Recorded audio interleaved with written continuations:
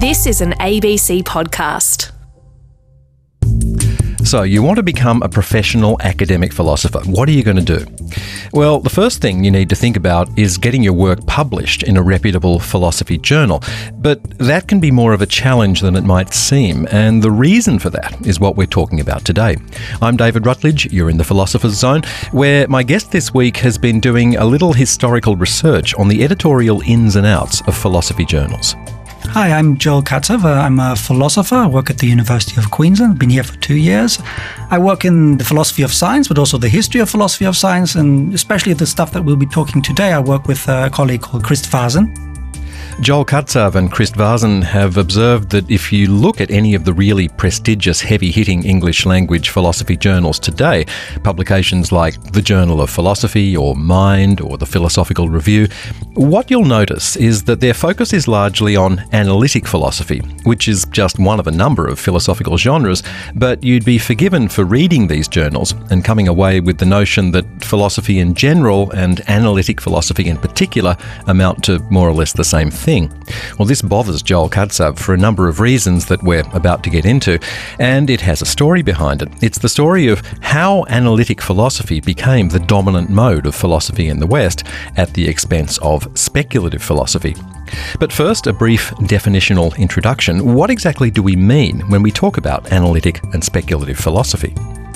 The difference, I suppose, is best explained that traditionally, now I'm not talking about analytic philosophy today, but the period that we're going to be talking about, 20th century, middle of the 20th century, first half of the 20th century, analytic philosophy is characterized by it starts from what we know, whether it's common sense or science, and tries to unpack that. What does we know commit us to in terms of how the world is, how reality is? So it's mostly about analyzing and figuring out our commitments and what our knowledge is actually. And standing on solid epistemic foundations. That's right. You start from things that you think, that's what we know, right? It's common sense or science. And then speculative philosophy thinks that's part of philosophy, that critical project of examining our presuppositions and figuring out what we're committed to. But speculative philosophy thinks that philosophy should do more than that. Philosophy should uncover new facts about the world, teach us something substantially new that is independent to some extent from what science or common sense teaches us. One of the most important forms of speculative philosophy at the end of the 19th century had this idea that reality is ultimately one big mind that we are somehow a part of. And that's a kind of view that a speculative philosopher might be willing to put forward. Given those distinctions, this discussion, I guess, is in part about the power that academic journals have or have had to shape the philosophical canon and perhaps even to determine the outlines of what philosophy is considered to be. Is that overstating the influence of these publications? No, I don't think it's overstating the influence of the publications. They're an important part of, they play an important role in determining how we think about philosophy. When you're a student, you're introduced to philosophy often via journal articles. If you have an introductory textbook, it's often a textbook that's based on stuff or arguments that are found in journals. So, and you're told that's the stuff you need to take seriously, right? So it really forms your idea about how to do philosophy, about what's important, who's important. And it continues to play a role in your career as a philosopher. Those students who go on to be philosophers, right? It's how they're judged in terms of, have they done their job properly? Are they going to get a good job at a good university, or not such a good job, if they get a job at all? How they will proceed, whether they'll be promoted or not. All of that depends to a substantial extent on what the journals are saying about you. Well, in illustrating the power of a publication like the Philosophical Review, or Mind, that's another one that we're talking about, you've written about a case in the mid-20th century where the career of one very well-known philosopher was promoted, while others who had done perhaps more interesting work were sidelined. It's a good example of the kind of thing we're talking about. What's the story there? I mean, there are two stories here. On the one hand, there's the Philosophical Review story, the journal story, and what happened in the journal. And then there's a story of what happened to the involved philosophers, which on the one hand are Quine, one of the most famous analytic philosophers, most influential analytic philosophers, and on the other hand, Theodore and Grace de Laguna, married philosophers who are virtually forgotten. In fact, just forgotten. So the story at the Philosophical Review, that Philosophical Review is, one of the key journals in America today, but certainly at the time, because at the time there were just a few journals. Maybe the only real alternative to it at the time was Journal of Philosophy. And the Philosophical Review was it was run from Cornell, the Sage School of Philosophy there. And it was a pluralistic journal, open to diverse philosophical approaches, idealist approaches, pragmatist approaches, analytic philosophy, positivism, and lots of other stuff featured in the journal. It was part of, the way the founders of the journal, for example, Crichton, one of the founding generation, important editor, that's how they thought of the journal, okay, as catering to a variety of traditions. It used to publish some academic work from India, including some Indian philosophers, so it was open to modern Indian academic philosophy. In the 20s, if you look at, you see that Crichton is giving room for women, a surprising number of women, which you wouldn't expect to see at the time. So that's basically what the journal was like in the first half of the century. But then in 1948, the school is basically come to be dominated by analytic philosophers. Some of the older editors retire, and the analytic philosophers decide to exclude any non-analytic work, or almost any non-analytic work, from the journal from roughly 1948. And that happens very quickly. So before that, you see there's a diversity of types of philosophy found in the journal to a substantial extent. And immediately after that, it's just basically analytic philosophy. And this is a sectarian thing, is it? They happen to be analytic philosophers. They don't like non-analytic philosophy, and that's why this happens? They think that's the right way of doing philosophy, sufficiently that they don't think that everybody within the philosophical community needs to agree with them about this. And yes, and on that basis, there are critical philosophies. You can think of analytic philosophy as a kind of critical philosophy. And they think that somehow speculative philosophy is irresponsible. Irresponsible? Yeah. It makes claims that are irresponsible. So that they're acting on that kind of view. And the result is just a journal that's committed to analytic philosophy. Now, the impact of that is that a lot of famous, well-known philosophers from the first half of the century are just completely forgotten. Okay, two of those philosophers are Grace and Theodore de Laguna. Okay. Who were doing similar work to Quine, I understand. Yeah, so they were part of a discussion which was similar to a discussion that happened much later on and that Quine initiated, I suppose.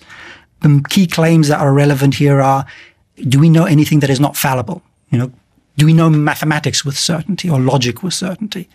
And the de Lagunas, like other people in the around about that time, 1910, thought, no, mathematics too and logic too is fallible. Okay? And that's a claim that Quine would make later on in 1950. Another claim they were interested in is whether you test hypotheses in isolation, apart from other hypotheses, or whether you need to bring to bear your whole system of beliefs or large portions of your system of belief in order to evaluate a particular claim.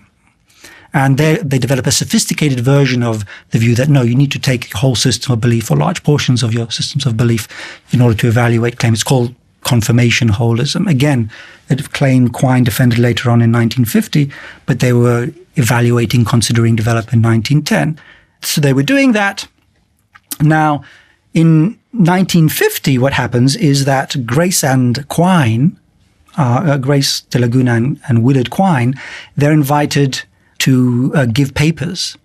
She is supposed to represent the speculative philosophy. He is supposed to represent critical philosophy, the state of the art of critical philosophy. She's state of the art of speculative philosophy. And that's the paper that played an important role in making him famous, making him one of the most important philosophers. He wasn't really famous before. I mean, if you look at the number of articles that discuss him in the 1950s in the prominent journals, not many. It only starts. So it's actually in 1940s even fewer. So it only starts around then that he really is becoming famous. And what happens to Grace de Laguna's paper? Oh, she doesn't do much more than summarize the main figures in speculative philosophy, doesn't mention any of her own work, really, and it's just forgotten. Just like the rest of her work, it's forgotten. Because she was a speculative philosopher, that was enough to exclude her. They just basically, anything that speculative philosophers had been saying was not brought into the story of philosophy or was excluded from the story of philosophy if it hadn't been introduced into it. So the resulting narrative is a kind of, there was philosophy, then came analytic philosophy, and after that, you don't really mention the other stuff. Well, it's interesting because one of the, as you've mentioned, one of the consequences of this marginalisation of non-analytic philosophy is that we see Indian philosophy largely disappearing from English language philosophy journals, where it had been flourishing up to the mid-20th century, up until the early and mid-20th century. So what happened there? I would phrase it slightly different. There was an openness to Indian philosophy and a flourishing. So there was a limited amount. There was openness to Indian philosophy in the top journals. And after that, it's not that it completely disappeared, it moved to less prominent journals. Right. It was no longer allowed to appear in those journals. Okay, so it used to appear in Philosophical Review until about 1948, which is the date we've been talking about. After then, it continues to appear in Western journals, but for example, in Philosophy East and West, which is only founded in 1950, specifically to accommodate not just Western philosophy, right? And again, because it's fallen foul of this rigorous adherence to analytic philosophy only as an editorial policy? Not just, but I think, yes, that's an important part of it, yeah. So the speculative philosophers who, including those who were running the journals at the time, thought it was important to look at Eastern philosophy. So, for example, the editors of the Philosophical Review invite writers from China and India in 1948 to contribute some papers to the journal to discuss how Eastern and Western philosophy should get together.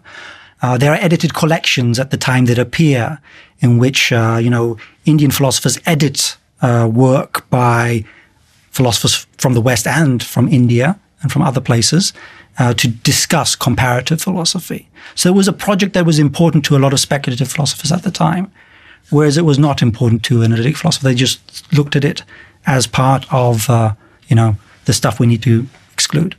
But there seems to be something else going on there other than just this kind of philosophical sectarianism, if you want to call it that, because you write about a second generation of Indian philosophers who were influenced by analytic philosophy, but they still didn't make it into these leading journals. What was the story with them?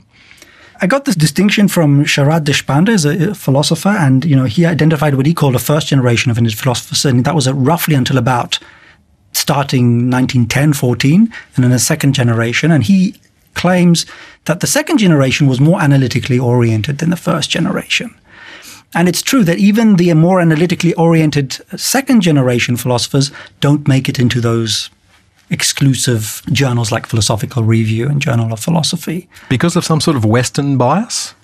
No, I still think it has to do with what analytic philosophy was rather than because of a Western bias. Because analytic philosophy was, especially at the time, it changes. At the time, it was not just critical philosophy, it was a certain kind of critical philosophy. And you had to cite the right authors. And these writers from India were a bit off from their perspective. This is a guess, right? Because I really can't know, but this is my best explanation of what happened. So for example, one of the things that is important to analytic philosophy is linguistic analysis, figuring out the meaning of important concepts, okay? Like what is the, concept of existence? That might be an example. Now, how you do linguistic analysis can vary a lot. And some of the Indian contributions that did get published in, say, Journal of Philosophy before it was closed down to non-analytic stuff, they did linguistic analysis, but it was a bit weird. It looked at contextual, cultural factors in the analysis, which is not what people in analytic philosophers in America were doing. And I think that was enough to get them out of the journal. Or it cited philosophers that were out of favor. Do we see the dominance of analytic philosophy continuing to the present day? Because I came up through a more continental philosophical education, and certainly the post-structuralism, postmodernism, whatever you want to call it, it seems to have a very robust presence on the international philosophy scene with its own major journals, but still not dominant, you would say. Yeah, I mean, there are journals for continental philosophy. They don't have the prestige of the analytic journals, the top analytic journals, and one of the reasons you might think that continental philosophy doesn't have the same emphasis on journal publication is that its journals are not as prestigious. Within continental philosophy, there's a tradition of working with books, more so. And I think part of the reason is that when continental philosophy was developing in America, the journals were all controlled by analytic philosophers who were not going to let them in. So so that they had to develop a book tradition. This is RN. You're listening to The Philosopher's Zone with me, David Rutledge, and I'm talking with Joel Katsav from the University of Queensland. He's telling the story of how analytic philosophy came to be established as the dominant philosophical mode in academic journals, what some of the consequences of that dominance have been, and how the situation might be turned around.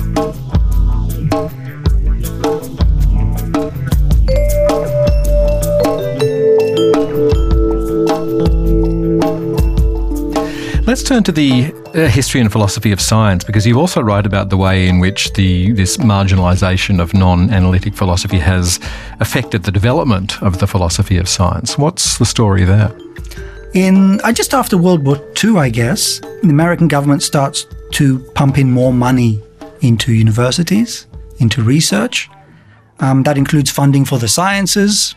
Initially, in the early 1950s, there wasn't a lot of funding for the social sciences. It had to do with McCarthyism and worries about supporting left-wing academics or something like that. But the second half of the 1950s saw the first, in the National Science Foundation, government-funded, started giving money to the social sciences, including to the history and philosophy of science. And how this money was used is just another of the many examples in which analytic philosophy used its control of institutions to, marginalize certain kinds of philosophers and promote others. In this case, on the one hand, you had the logical empiricists, certain approach to philosophy of science, thinking of philosophy of science primarily in terms of the analysis of scientific knowledge, the logic of scientific knowledge. On the other hand, you had philosophers of science who were not analytic philosophers of science, maybe pragmatist philosophers of science. They thought, yes, the analysis of scientific knowledge was part of philosophy of science, but there was also an important normative part to philosophy of science that involved considering political, social questions about philosophy of science. Moral questions. And you can see that what happens is that when the funding from the NSF starts to go to philosophers of science, it basically just goes to logical empiricists, or people who are working in that kind of, not to anybody dealing with the normative questions, or virtually not to anybody dealing with the normative questions. So do we see then a withdrawal from social and moral and political concerns on the part of philosophy of science? Does it shape how philosophy of science is done at this time? Yep. So that's exactly the idea. It wasn't just the National Science Foundation. The main philosophy of science journal, Philosophy of Science, also moved in that direction. So it was turned into a journal for analytic philosophy of science, and towards the end of the 50s. And collectively, the result is plausibly thought to be that philosophy of science that engaged with these kinds of questions and normative issues was not important for a while in philosophy of science. There's been a return. More of that happens these days, but it took a while for that to start coming back. And around the time that we're talking about, the late 1950s and throughout the 60s, you say that there were philosophers of science writing on social and moral and political issues. What sorts of issues would these have been? A variety of issues. For example, Marxism. Communism, right? So you have two philosophers of science, one Sidney Hook, and then Louis Fuhr, and both were anti-communists. They started out not being anti-communists, but maybe during World War II changed their minds. So part of their work was a criticism of communism, for example. Another example of Fuhr, one of the things he was interested in was how a certain kind of what kind of human being, what kind of emotions, what kind of social context is required for science. So that was part of his investigation that he did. Hook was a kind of pragmatist, Deweyan pragmatist, and influenced by Dewey, he thought of democracy as being somehow informed by the scientific method. So one of the characteristics of democracy, on the one hand, was diversity, but also kind of the use of a kind of method for dealing with problems, so a kind of application of a scientific method within society. That's not to say that everything that was lost has come back. Okay, there are certainly ways in which philosophy of science is done today that is still affected by what happened then. For example, somebody like Hook, and the De Lagunas for that matter, didn't do philosophy of science in a way that detached it from general concerns about knowledge, concerns about everyday knowledge. Or they thought of these questions as continuous, and they dealt with them all kind of together. Whereas today, philosophy of science still largely kind of proceeds autonomously without paying much attention to these other fields. And I think that's one of the kinds of effects that has stayed with us. So if we look at the current peer review practices in the leading philosophy journals, do we still see the sort of partisanship that we see if we look back at the 50s and 60s? In a nutshell, I think so, yes, we do. I mean, philosophy has changed a lot since then. Analytic philosophy has changed. It's much more diverse than it was today, than it was then, for example. But it's still the case that the most important journals are taken to be analytic journals.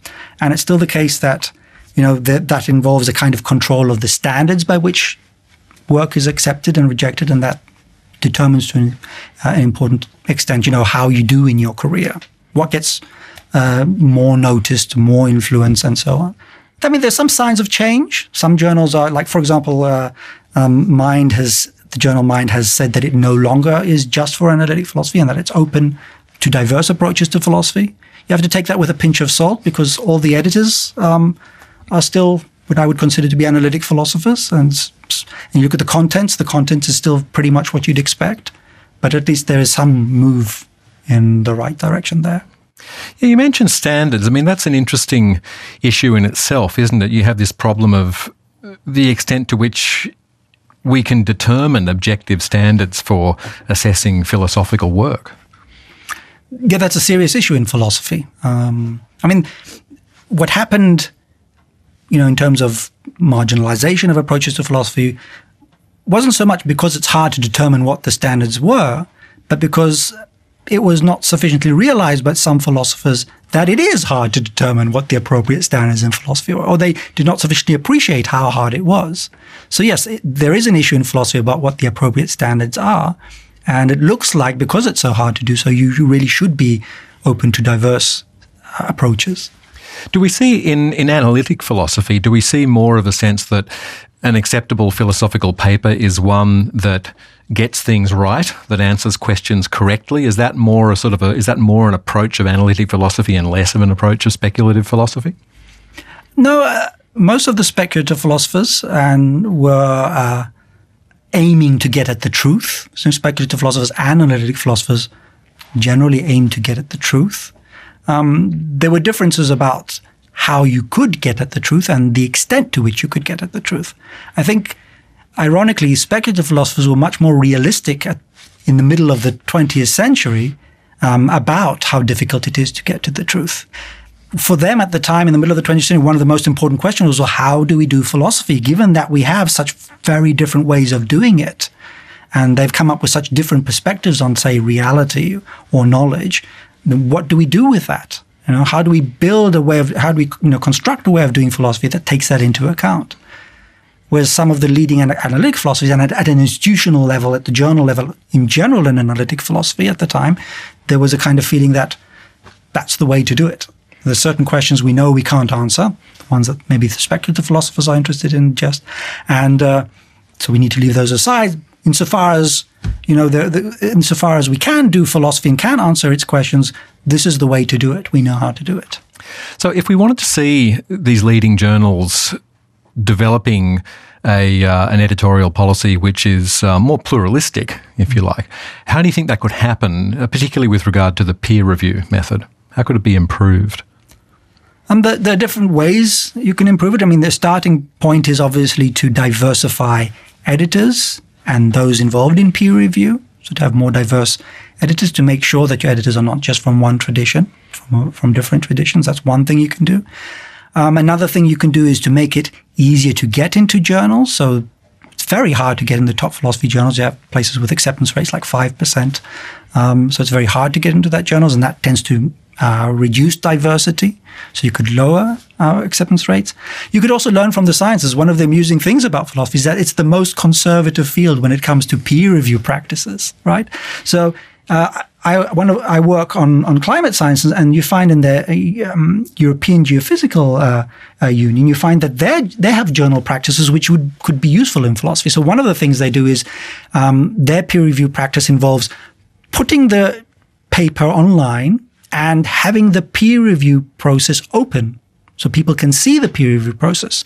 The reviews are published alongside the paper, so that can be seen. And indeed, interested parties can add their own commentary on the paper. So it's not just the people invited by the editors get to do the reviewing, Okay, so if you have a particularly hot contested paper, you can sometimes see dozens of people chiming in.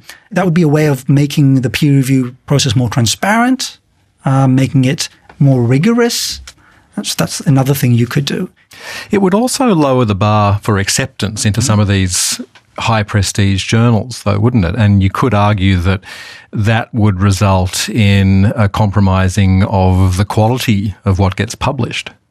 That's the idea. I mean, if what you mean by quality is the standards that are currently employed, the idea is precisely not to insist on those standards because there is no good basis for insisting on those standards. We do not know what the reliable way of doing philosophy to answer these fundamental questions about the nature of reality. So you don't want to just impose one set of standards. So you do want, in that sense, to allow different standards, and thus by the set of standards that are current, you will have a reduction in the standards. Of course, you might say, okay, but what about, those who are doing analytic philosophy? Won't that mean that more analytic philosophy that is not according to their higher standards is being published? Well, not if you have an improved peer review process in place, for example. That might actually make things better. And there's actually even an even more radical thought, which is that peer review is not obviously a good thing. And this doesn't apply just to philosophy. Peer review is a way of bypassing research. That is to say, instead of evaluating an article by doing some more research to see if that article is right or useful or whatever standard you want to employ there, you sit down for 3 years and you criticize it and the paper is rejected. So there are worries about peer review itself, about whether it is actually a good way of doing things, not just in philosophy, but in the sciences as well. So even that might be something that you might start thinking about, whether this actually might be good because this is a way of bypassing peer review. I can just imagine, though, a professional academic philosopher sitting up very straight at this point and saying, well, just a minute, my career, my standing in the academic community is very much dependent on the very fact that it's difficult to get stuff published in these journals. There's a question there, I suppose, about academic certification and how it affects the careers of philosophers. Yeah, I mean, that's part of what publications are supposed to do. They are used in certifying academics. And what this will mean is that publications, while they will still remain important, the publications themselves won't be as important, and other things will have to be found in order to certify. And that will affect how philosophy is done. It'll affect how much you publish. It might discourage you from publishing as much. It might encourage you to focus on other things, such as the quality of the work or the impact of the work. It might encourage you to focus on other things in your academic life. Public communication. Speaking on the radio. There you go. So yeah, that's the idea. It's a good thing. Joel Katsav from the School of Historical and Philosophical Inquiry at the University of Queensland. And that is a wrap from the Philosopher's Zone this week. Find us via the ABC Listen app or the RN homepage. Leave us a comment about this program or any of our programs. You're a disputatious bunch and we love to hear from you. And of course, subscribe to the podcast if you want to make sure you don't miss a single program. Our producer is Diane Dean. I'm David Rutledge. See you next time.